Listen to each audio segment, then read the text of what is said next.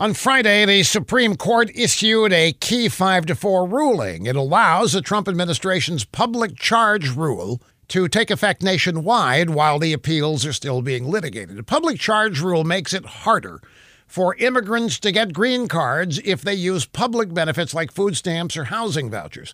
It favors people coming into America who are self-sufficient.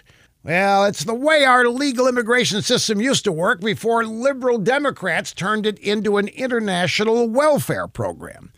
And this ruling did not sit well with the self-described wise Latina on the Supreme Court. That would be Justice Sonia Sotomayor for those of you in Rio Linda.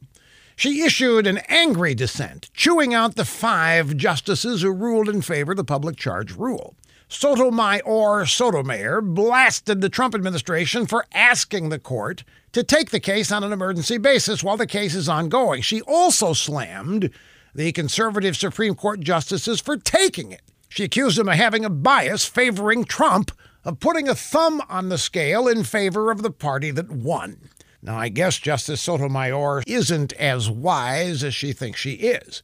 As a result of Trump's nomination to the Supreme Court, the 4 liberals are now outnumbered most of the time. Elections have consequences, oh wise one. That's life.